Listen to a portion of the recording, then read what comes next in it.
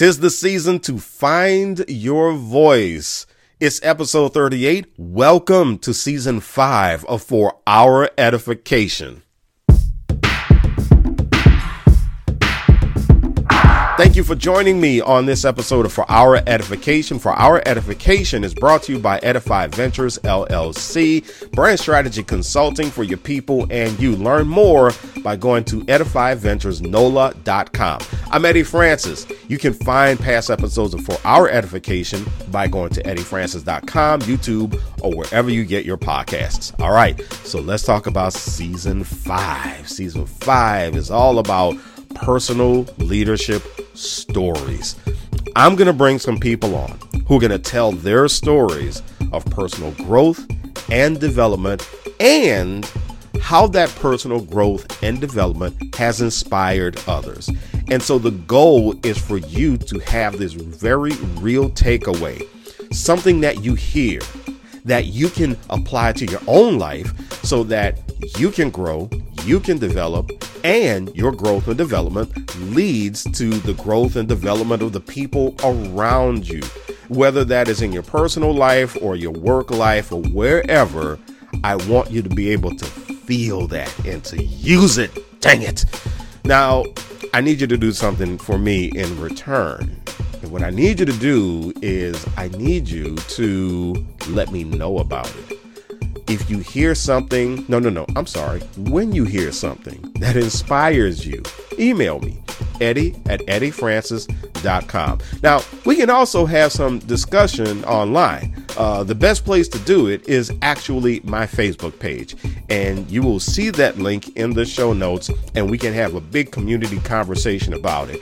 But just know that if you want your comment to be anonymous, if you email it to me, then it will most definitely be anonymous. Otherwise, I will use your name or I will use your screen name. Okay, so we got a deal?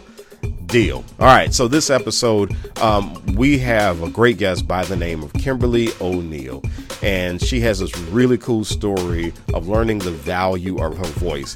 Not just figuratively, but you're going to hear in her story even literally at one point, as well as her value as a leader. And what I really want you to get out of this episode is the value of your voice to edify yourself and the causes and the people that you care about, while engaging, by the way, in self-care.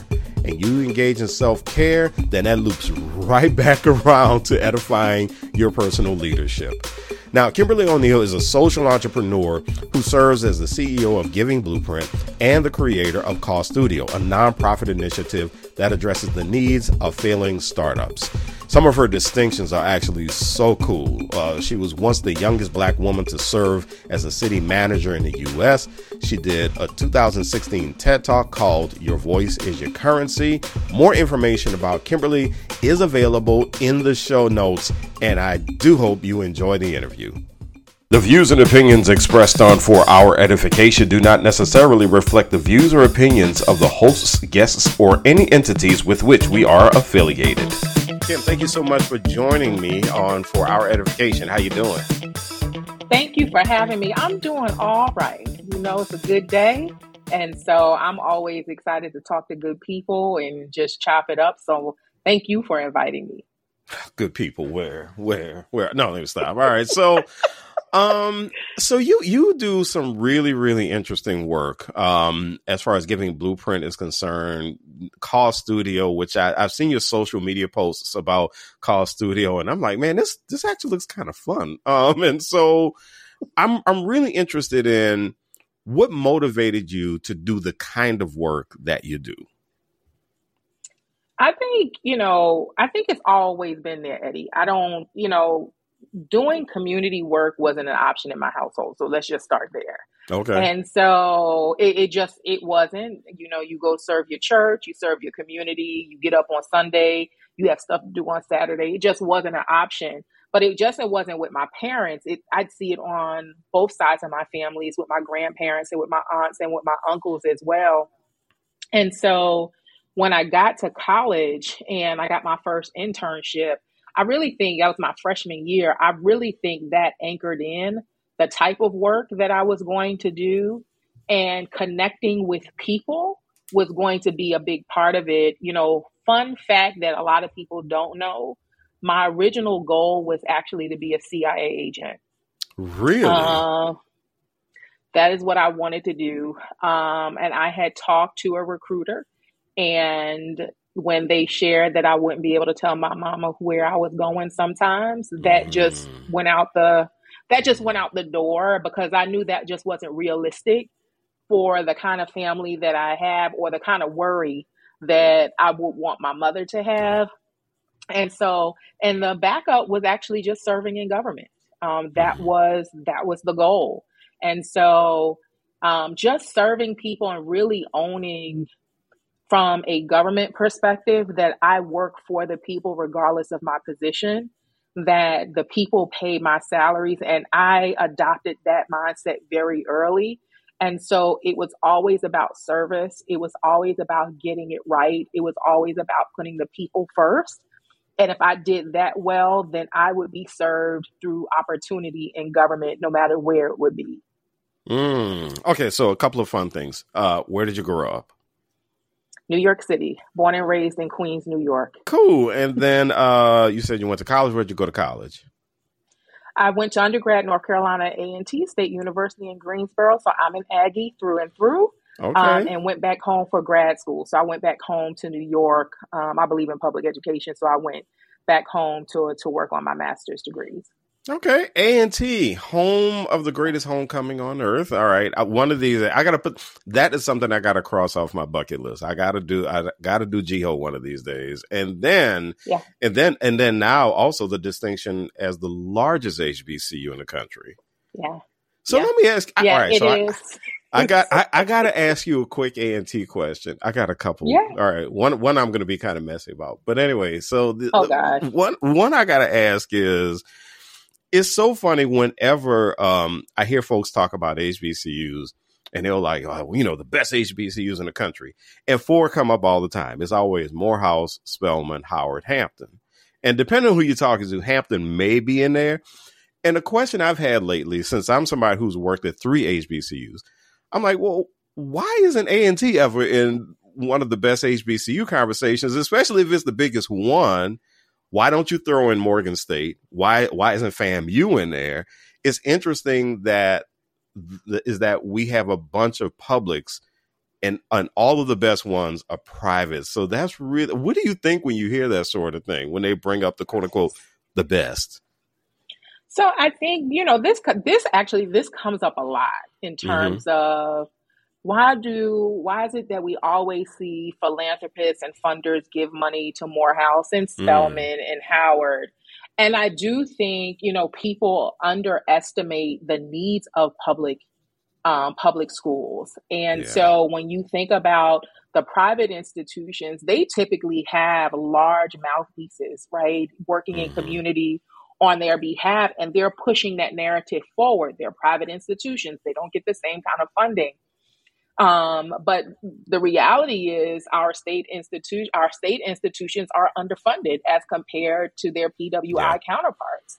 And so, I think the good thing about being under-recognized in that way is that when you do recognize the power in not just the A&T, because A&T is just magnificent, right? but when you look at, if you say so yourself.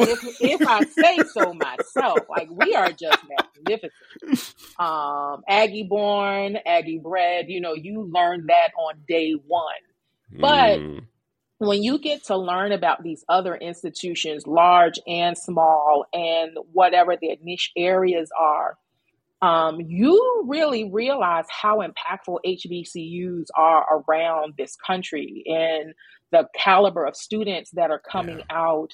And it really helps to me to dispel the myth that we just happen to get in HBCUs because we couldn't get into other institutions where there was no other choice for me. And HBCU was the choice for me. I applied to the other institutions in case an HBCU didn't want me. Right. And so there was no option. My parents gave me the option, but they're also both HBCU grads. But this was my choice. I wanted to be someplace. I went to school with all Black kids until high school. And that Yeah. was a choice too. My mother said, okay, if you're going this route, then we need to make sure that you can engage with everybody. And so, and it's actually the first time I ever experienced racism, right? Yeah. Was when I got Yeah. to high school. And so I think the HBC when it comes to public institutions, I feel like us as alumni that we have to also do a better job with singing the praises louder, beyond what everybody already knows, but those milestones and those achievements that make us comparable, and we're competing against some of the larger institutions, PWI institutions, we have to be louder like we see with these other institutions as well. But, like I said, A&T is just great all across the board. And I wasn't even an engineer. And, So we got, I did all right. So we got to do the shout out. So your parents, where'd they go to school? They went to Livingstone College in cool. All North right. Carolina. In North Carolina. Yeah. Okay. Yep. All right. So here's the messy question, because I heard this one day and I was like, what are they talking about? NCAT. Is it NCAT or is it A&T? No, it's A&T. So NCAT, because of the hashtag, because of how it was used, we're talking about digital natives. NCAT is easier. A and T is not, because if you use the ampersand, then you can't use it as a hashtag. And so, for us older folks, when we hear NCAT, we're like, no, A&T. It's A&T, or it's simply, if you're from that area, it's simply T. Right. So, right. Okay. If you are ingrained, you might just even shorten even more, but it will always be A&T to me. It will never be NCAT unless I'm using a hashtag, but it is A&T. And it's always going to be that, but it's a generational thing. And what's so funny, Eddie?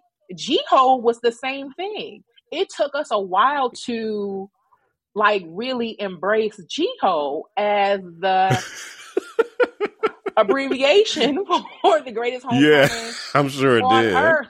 Yeah, I was like, what is that? But it's the pride behind it. But the NCAT, I can't say NCAT. It will always be my beloved A&T to me. So let's get into the TED Talk. Yes. 2016, you do this TED Talk called "Your Voice is Your Currency." First of all, I love the title. Thank you. What inspired you to submit a proposal for that? I mean, what was going through Kim's head? So here's the thing: I didn't. I submitted a proposal for something totally different, and one of the organizers came to me. I submitted a proposal to talk about nonprofit work. And one of the organizers came to me and she said, your experience is so deep. Would you consider doing something that talks more holistically about your experience? And I was like, that sounds like I might have a shot, right? That they're actually coming to me. And so when I really thought about it, I said yes, obviously, but when I thought about it, it's something that I had been saying for years. Your voice is your currency is one of the most valuable things that you have. When you speak up for community and you speak up for people that sometimes don't have a voice, when you speak up for people that you work with who may not be as comfortable in sharing their experiences because maybe they're not as seasoned in the workplace. And I just thought about some of my experiences personally in how I was able to escalate quickly in government and what that really meant. And the one thing that was solid was I was never afraid to say what needed to be said. And I feel that when you are able to do that with honor, right, not from an ego perspective, because truth be told, if I could just be anonymous and say things and no one would ever know who I am, I would be just as happy. If I could just live my life, I just believe that we have gotten away from speaking up for people. And I really think I was born in the wrong generation. I do. I really think I should have been a younger baby boomer I tell people that I probably would have aligned with the Black Panther Party in terms of the community aspect. Yeah. And I've always been that person. And it's really how my parents raised us and how we were involved. And like I said, it wasn't a choice. And so Mm-hmm. your voice is your currency. I thought about all of the things and I asked them to give me some more time. Right. But I knew that that was the title, but I had to figure out what the content was and how I wanted to frame it and what I was comfortable in sharing at that time. Because I have lots Yeah. of stories, but not all of my stories are for the public. And not Mm-hmm. all of the things that I've spoken up about and people I've spoken up for, sometimes they're not my stories to tell publicly, but it was my Mm-hmm. responsibility to be involved in the moments that I was involved. And so I think that was the hardest part. And just respecting my relationships, even if I don't talk to the people anymore, but just really respecting relationships that if I shared a story, people weren't really going to be able to connect the dots if I said something that could potentially expose somebody's background that they may not have shared on their own. Mm. The irony of this, though, is that you have such a strong voice and you can play the background, but your voice is so strong that you yourself have a wealth of currency. Yeah. And so it's really interesting how much you want to play the background, but your voice is so needed. And, you know, the part about having, you know, thinking that you might have been born and you should have been born in another generation. Honestly, this generation needs you. I mean, I have this core belief, Kim, that being valued matters. That is my core belief. Yeah. And that is coming off of you. That energy is coming off of you so much. Thank you. And now is a time that people need to hear. Yeah. Like it's interesting. You did this in 2016. It's 2023. Now more than ever, that message needs to be out there that people's voices are their currency. So, so it's really interesting to me that you have such a strong voice yourself. And that gives you so much currency yourself to go out and influence other people to realize that their voices are their currency. So I don't even realize I have it though sometimes, because when I'm in the moment, I'm not thinking about anything except for the end result and ensuring that I'm not making matters worse for someone. Like I'm very cognizant of that. I will hold back. That's what makes it so strong, though. Yeah. That's what makes it so strong. Yeah. Go ahead. I'm sorry.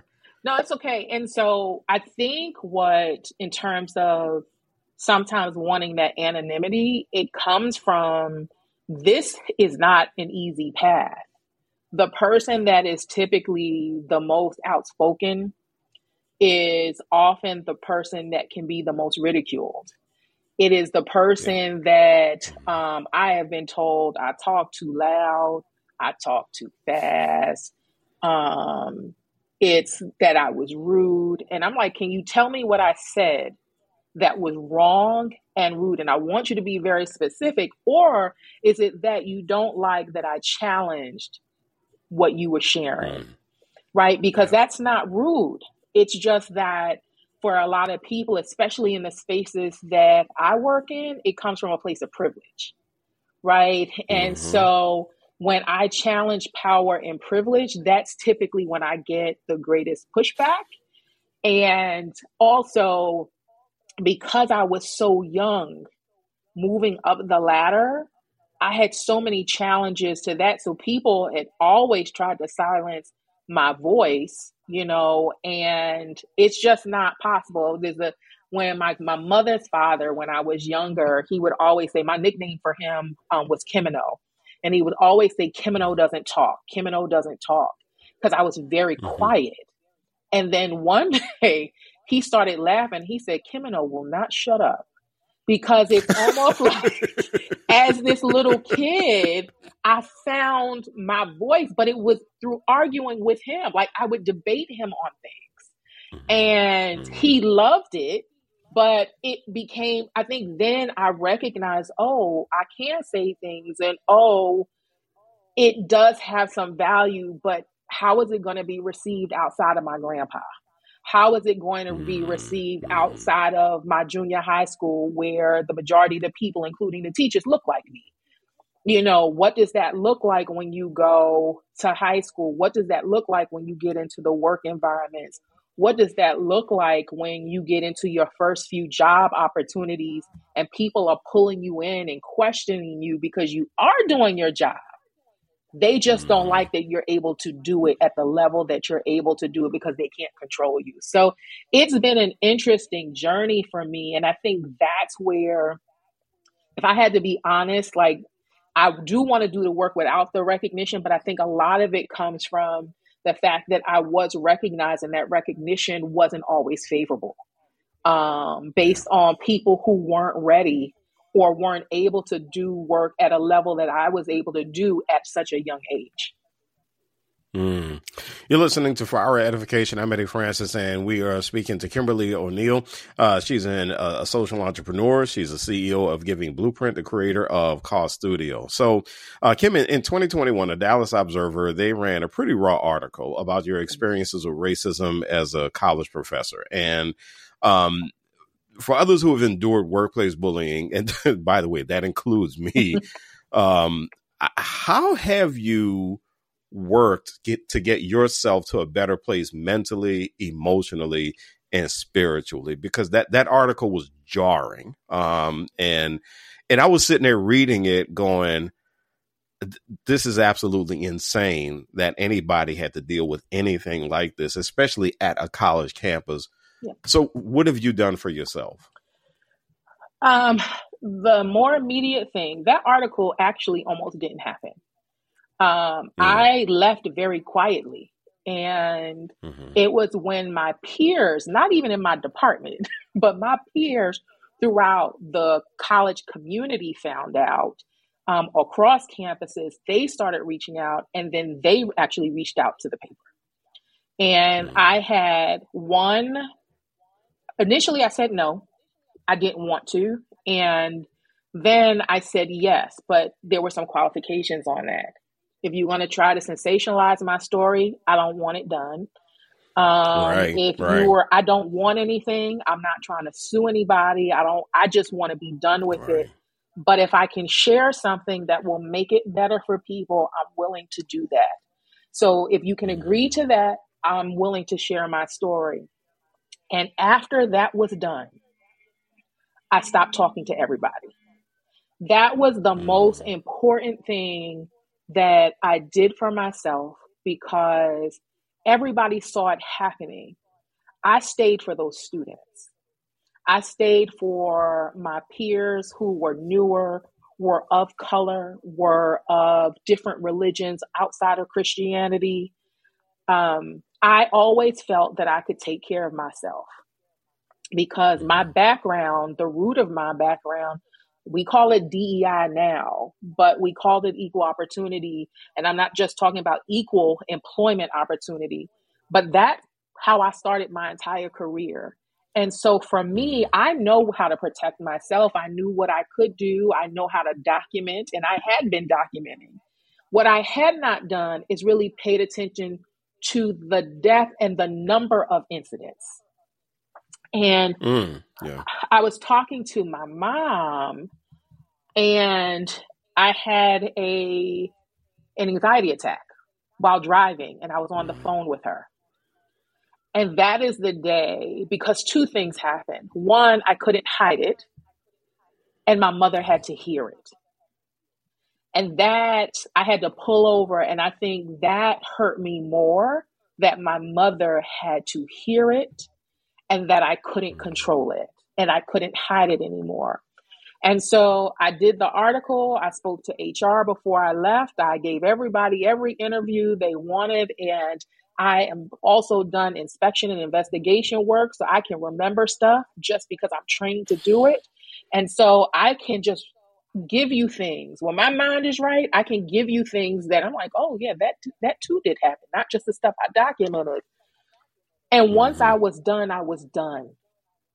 And so I am a fan of therapy. I am a fan of disconnecting. and disassociating from anything that brings or reminds you of trauma or tragedy or anything like that. And so for me, I just stopped responding. I got email messages for those that had my email, personal email, those who had my work text number, that my personal number that I use for business. For those that would send me messages on LinkedIn, I said no to everyone because no one was really asking me. What they were trying to do was sensationalize and utilize me in a larger agenda that I didn't want to be a part of. Even though I honestly knew that these people were good people that were calling and reaching out to me, but there was a big agenda that they too were after, and I didn't want to be a part of it. So just disconnecting was the first thing, and then being able to talk about it. And I did not realize, those that know me know I had a really bad season with COVID in 2020, and it affected me a lot. I am a long hauler, and so I can still be triggered now by certain things. And my therapist said to me, I developed this really bad stutter. And I knew there were two types of anxiety attacks I knew, Eddie. The one that everybody can tell you she's having an anxiety attack. And then there was another that if you really knew me, you knew something was happening because my voice would change. So I could function like we're talking right now, but the tone in my voice would change. So my therapist pointed out, he's like, I know you know about those. And then he referenced that my stuttering was a third form.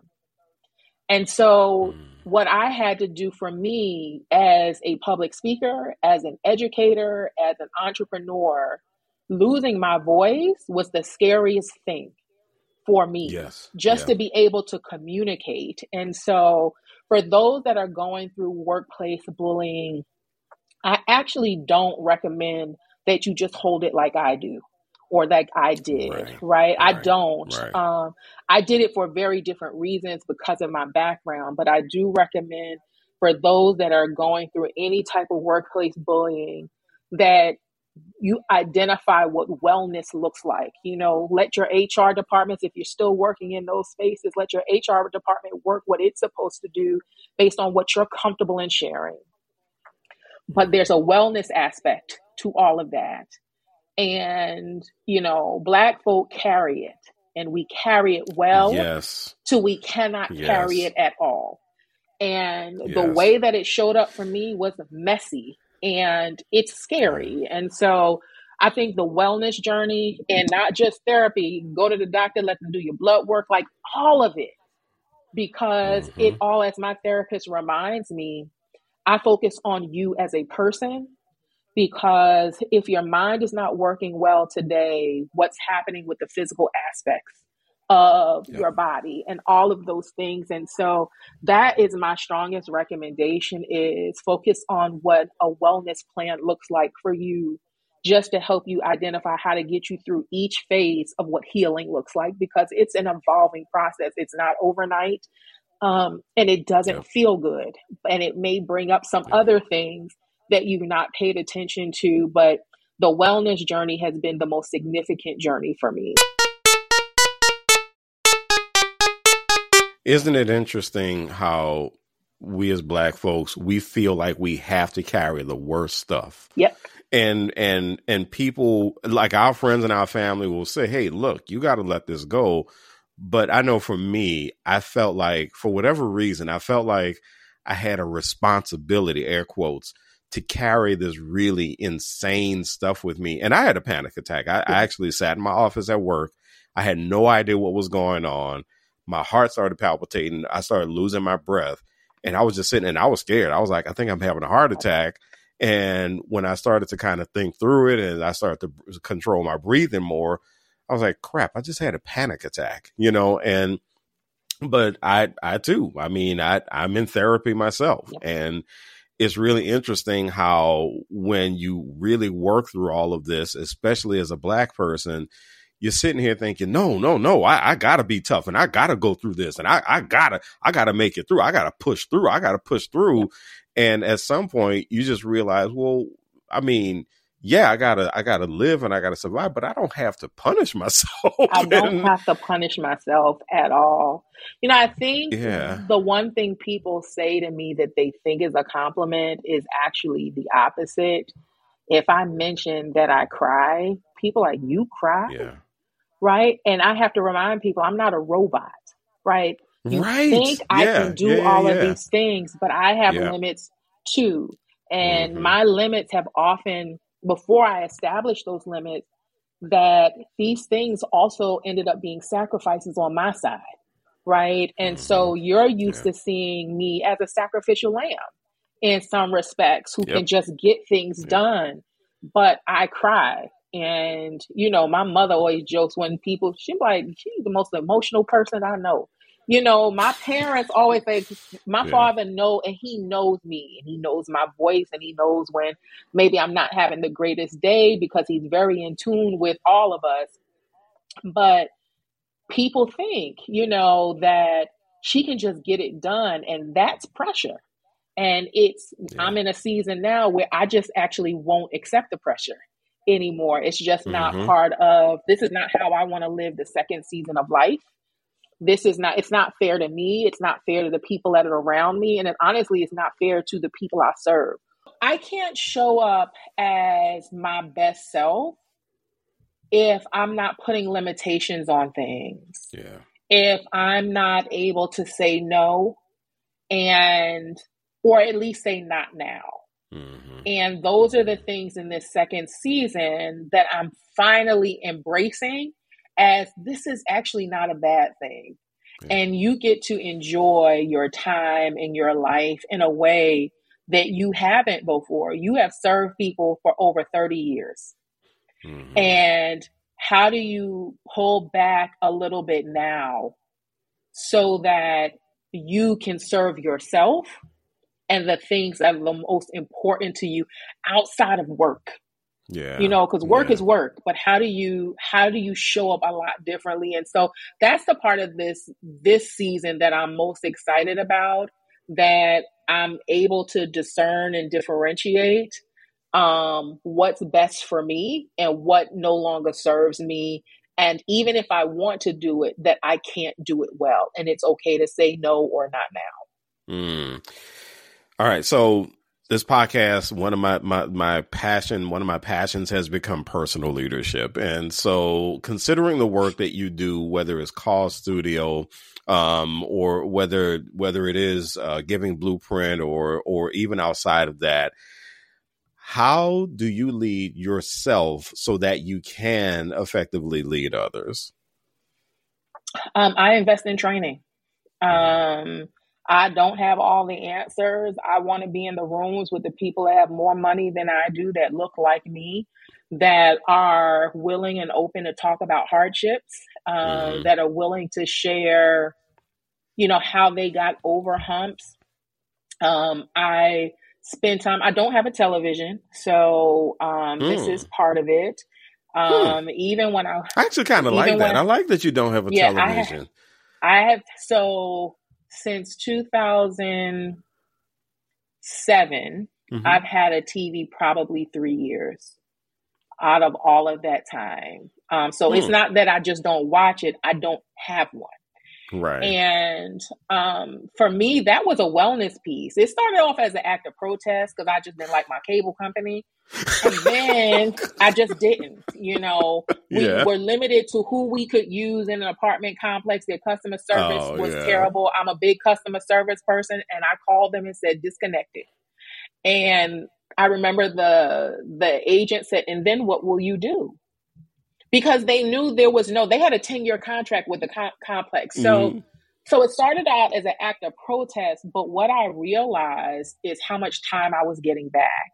It also, Mm-hmm. because I worked in government and because I was teaching at some point political science, it also allowed me to control what I had to pay attention to versus everything that was happening in the world that it's a lot at one time, Mm-hmm. especially when you're facilitating classes around that.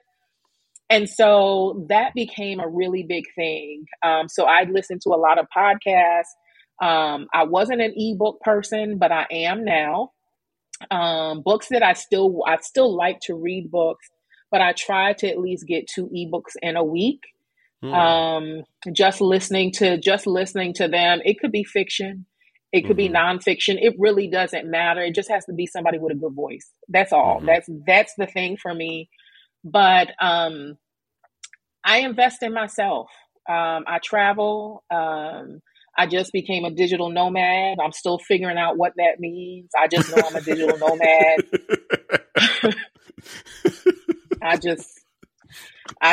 It'll come to you. Don't worry. It'll come to me. I put everything in storage. I think everybody thought I was joking, but I said I want 15 totes in storage. I will have 3 suitcases, my knapsack, and my purse, and that's it. So I have all of that. I was able to do that. And then I actually have 4 bags instead of the 3 suitcases. So I need to work on that. But because that wasn't what I said I wanted. But I think it's been a great purging process for me, because we acquire a lot of things. And I've been a minimalist for a very long time. And packing and moving gives me anxiety, because it means I have to go through stuff. And it's a reminder that I may have failed a little bit in my efforts to be a minimalist. And limiting myself to 15 plastic totes for 51 years of living. And I kept 2 pieces of furniture. Everything else I threw away, donated. I didn't even sell. I just gave stuff to people. So if you wanted, you had a deadline, but it was the most freeing part of the process. Yeah. How much that my ability to move around the country or around the world, I can do what I want to do, is based on how much stuff I have to take around. I now know I never want to be bogged down by a lot of things that I would be afraid to get up and move again if I can. I'm doing this while I can, because there's going to become a season that I'm not going to be able to, whether it be because my parents are older or just because I'm older, that I'm not going to be able to do it. So I said, I'm going to enjoy this now. I'm going to give myself 12 months to do it. And then we'll reevaluate what this means again. If I can do it another 12 months or another 6 months, I'll go until I know when it's time to say, you need to settle down somewhere and get your stuff out of storage. So here's something. This is a wrinkle I've added to the podcast, and I'm going to ask all my guests this. Imagine that you are a skywriter, and the message that you write in your plane, the entire country can see it. What's a 1-sentence message that you would write for the nation to see? Oh, Eddie. Oh, this is going to be good. It is going to be good, because it's going to show you how much I love hip hop. Okay. It's not even going to be motivational. How you like me now? Hey, that is the message I'm leaving. That's the message I want people to see.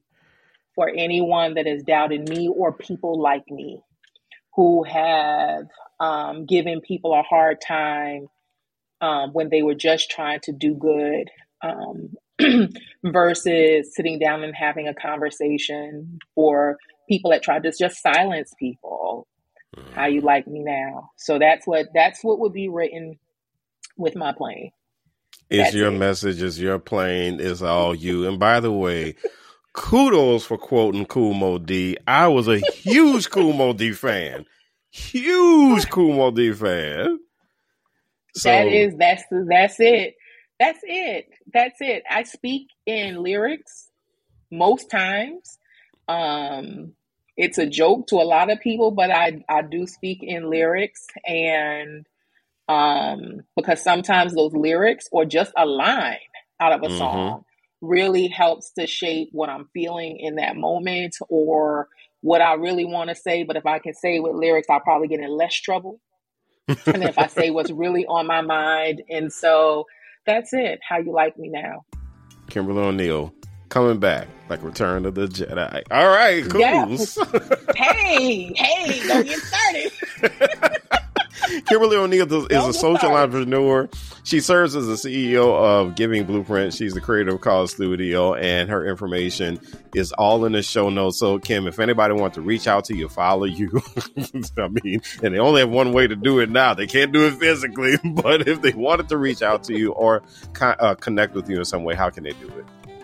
Just Kim Online everywhere on social media, and also justkimonline.com. That's the easiest way because I'm always on social media in some way. Even if I'm not posting, I'm there.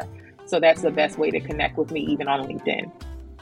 Cool beans. Kim, thanks a lot for joining me on For Our Edification. I was about to do my other podcast, For Our Edification. Many thanks to Kimberly O'Neill for joining me on this episode For Our Edification. To find out more about her, again, just go to justkimonline.com. So let's have a change of pace here, and let's turn our attention to the unfortunate case of Antoinette Bonnie Candia Bailey, a vice president of student affairs at Lincoln University in Missouri, who died by suicide January 8th. And we know that she was only 49 years old, and she was married. She was beloved, not only by her family, not only by her husband, definitely by her sorors of Alpha Kappa Alpha, but also colleagues, friends, and students and fellow alumni. She was terminated by the university's president January 3rd. Now, we know about the email that she sent to several parties, and she wrote in the email that she was, quote, intentionally harassed and bullied. She wrote that when she asked for help from the university president, who she reported to, that he ignored her requests. And she wrote that when she was face to face with him, he danced around the topic, in her words.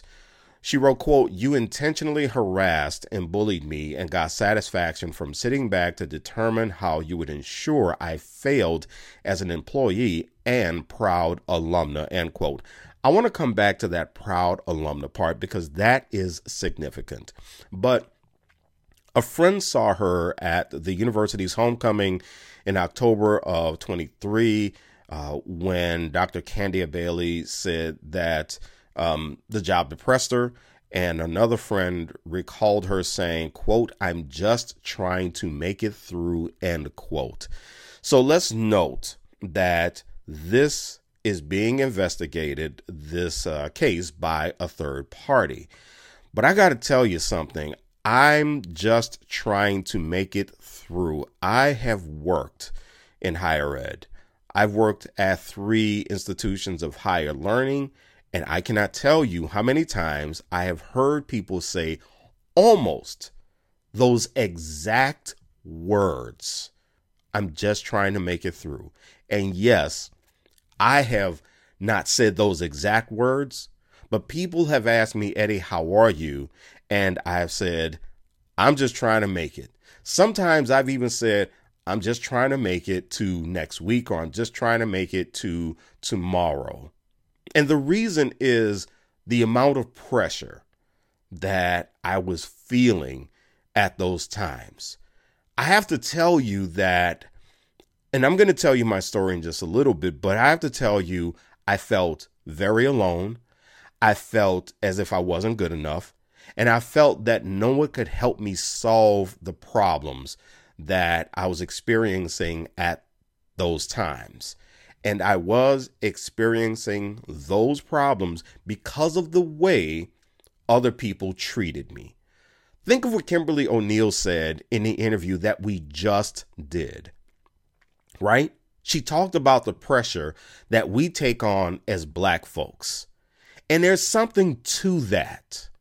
There's something to that added pressure that we take because we want to achieve. We want to overcome. We want to do the job. We want excellence from ourselves, and we expect it of ourselves. Regardless of what other folks may say or what other folks may think, it is what we want from ourselves. But then, think about the things that Kim said as a result of how she felt about herself and things that were going through her head as a result of workplace bullying. Something, as she and I discussed, was documented in an article about it. Now, add to that, if you are someone who is an alum of your institution and you take your time, your energy, your talents, your skills, and your knowledge back to your alma mater. Now, for HBCU alumni, this is where I wanted to circle back to her being a proud alumna.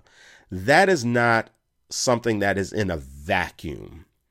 Having worked at 3 HBCUs, here's what I know. I know that for alumni to work at their institutions, for many of them, it is a high honor. And it's because of what I just said. They want to take their time, their talents, their knowledge, their expertise, their skills back to a place that really helped them realize just how special they are. They want to take it back to that place that showed them how valuable they are. Now, you have some cynical people who will say things like, well, a lot of these people who graduated from HBCUs and they go back to the HBCUs, it's probably because they can't get another job. That may be true in some cases, but let me just tell you without a shadow of a doubt, in many cases, that is not true. In many cases, you have people who go back to their alma maters, or you have HBCU alumni who go work at another HBCU because that is something they identify as their mission. And they know good and well that they could go somewhere else and probably make a lot more money, but they choose because it is in their hearts to be at those institutions. HBCU alumni are very emotionally tied to their institutions or to other HBCUs. And it's not unique to HBCUs, but it is definitely something that is significant when it comes down to HBCUs. So imagine being that person who goes back to your alma mater, because there is research that shows that HBCUs are engines of social mobility. This place helped you reach a point of self-actualization in your life. And you go back and you work your butt off to put that place in the highest place that you could put it in terms of making it a great place to work, a great place to attend school. You put your effort into that, and someone makes you feel as if what you do isn't good enough. Now, again, we do know that this is under investigation. So we do know that the president is going to, at some point, going to have his say in the matter.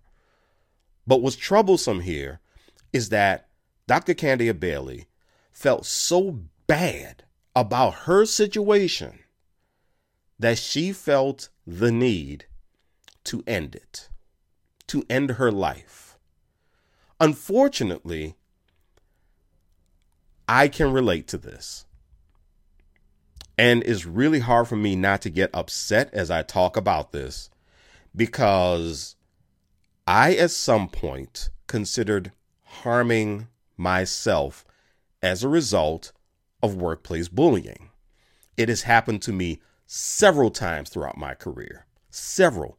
My career started with workplace bullying, and has happened to me until recently in my career, where people have done things and they have said things to make me feel as if I had zero value. And what happens is this: I would not be surprised if part of what bothered Dr. Candia Bailey is she thought to herself, I can't go get another job because nobody's going to want me. And if I stick around and listen to whatever feedback comes from the university board, well, it's going to be retaliation.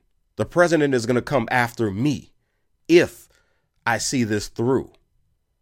So the best thing for me to do is to say my piece and go on my way. I wouldn't be surprised if that was her thought process.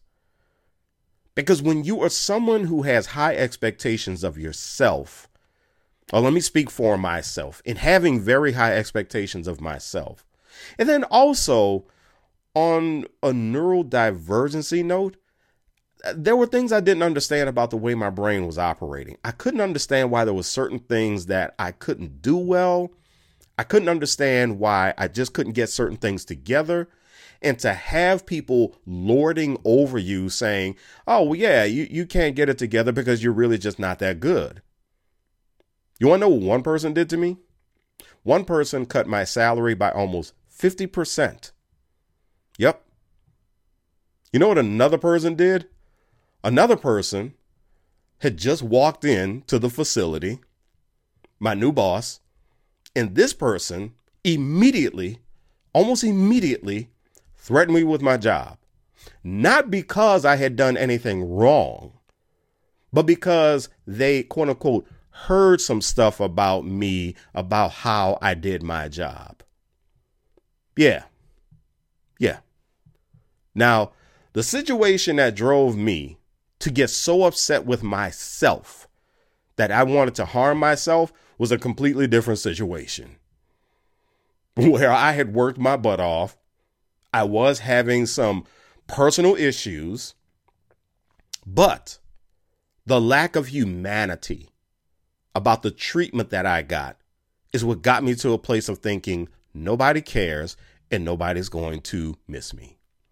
Luckily, I called a friend who came to sit with me, talk me through it, help me realize that I have a lot of value, and I thank God for this friend every single day sometimes. What strikes me about Dr. Candia Bailey's situation is that one article I read, there were some very unkind comments that very much reflect the very thing that bothered her that much. Someone who wrote something to the effect of, well, maybe she just didn't do that great a job, and that's why she got a poor performance review. Another person wrote something to the effect of, well, she said that she had depression and anxiety, and so with that mental health condition, maybe she should not have been hired in the first place. You know what? Neither one of those is the damn point. Regardless of whatever the situation was, people, and you've heard me say this before, or you heard me say this in the interview, being valued matters. You can definitely correct someone, and I don't really like the word correct, but you can definitely adjust someone, help someone adjust what they're doing without making them feel like garbage. There is a way to help someone improve what they do at work because we spend most of our time at work. That's why this weighs so heavily on so many people. But there is definitely a way to leave people with their dignity, even when they're not doing the job well. That can be done. A great leader is someone who is ethical and empathetic. That is strength. And it is strength because you, as a leader, are working to bring the strengths out of other people. The point of this commentary is that if you are someone who's experiencing this, if you are in a situation where you feel that the people above you are treating you like garbage, there's a good chance you are not imagining it. Even if someone says, well, hold on, I don't think they really treat you like garbage. I mean, they can be really critical of you, but here's what you need to understand. The way people react to that is relative. What hurts me may not hurt you. What hurts you may not hurt me. But what the responsibility of a leader is to have an idea of the impact of their words and actions on the people who follow them. Take care of yourself. Take care of yourself. Take care of yourself. Take care of yourself. I can't say it enough.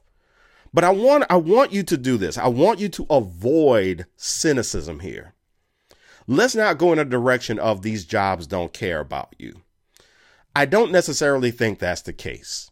I think what it is that you have jobs, these organizations have missions, and there are people who don't follow the mission.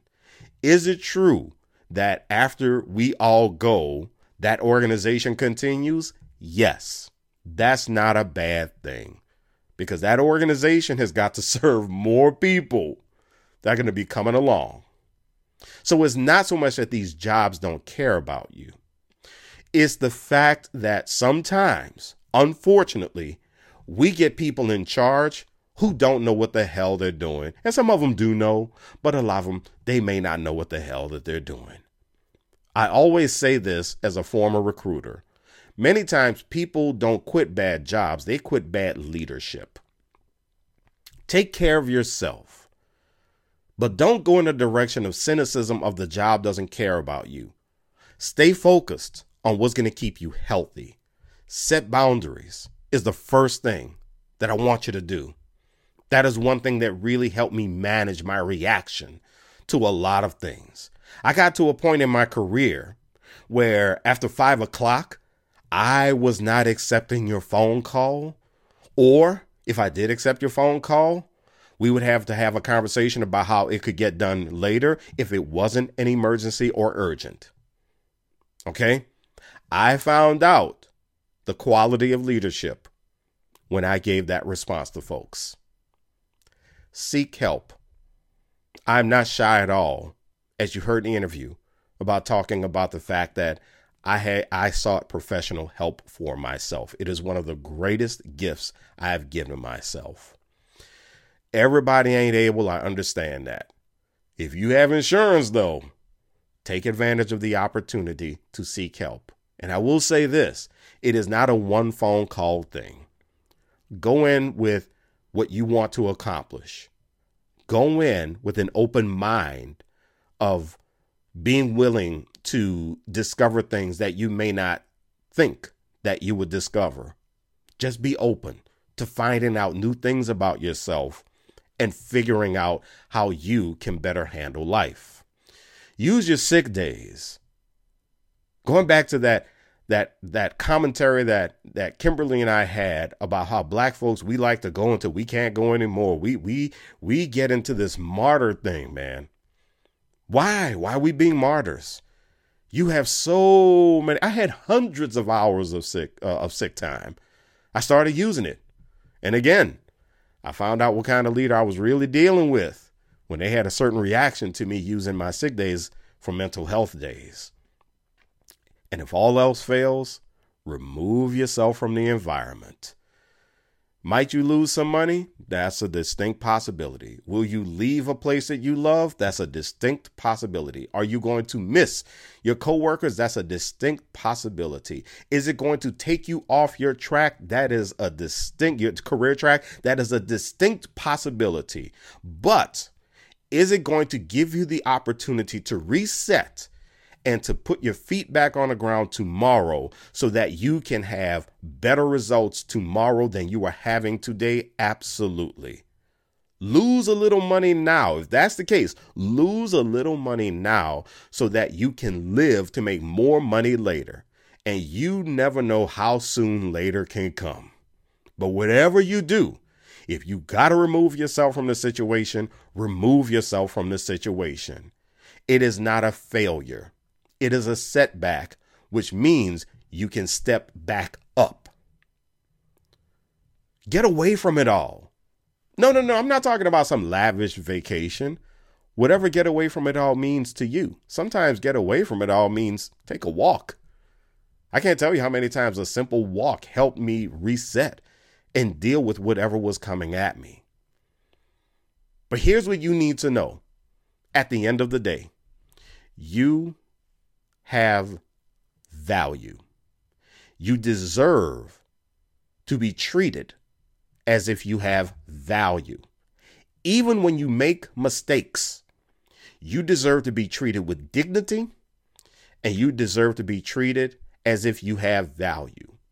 Maybe you are making mistakes because there is something that just doesn't fit your skill set, your knowledge base. Maybe that's the case. Maybe there's another opportunity you can take advantage of. Be creative. Create another opportunity for yourself. But whatever you do, remember that you have value and you deserve to be treated with dignity because someone on this earth needs you now. If you want to check out For Our Edification, go to my website. Go to eddiefrancis.com. There are actually past episodes of other versions of the podcast that you can check out. Again, many thanks to Kimberly O'Neill for joining me on this episode. Download the podcast, give me some feedback, and please share this with friends. For my lovely wife, my featured co-host, Dr. Halim Malik Francis, I'm Eddie Francis. Thank you so much for joining me on this episode of For Our Edification.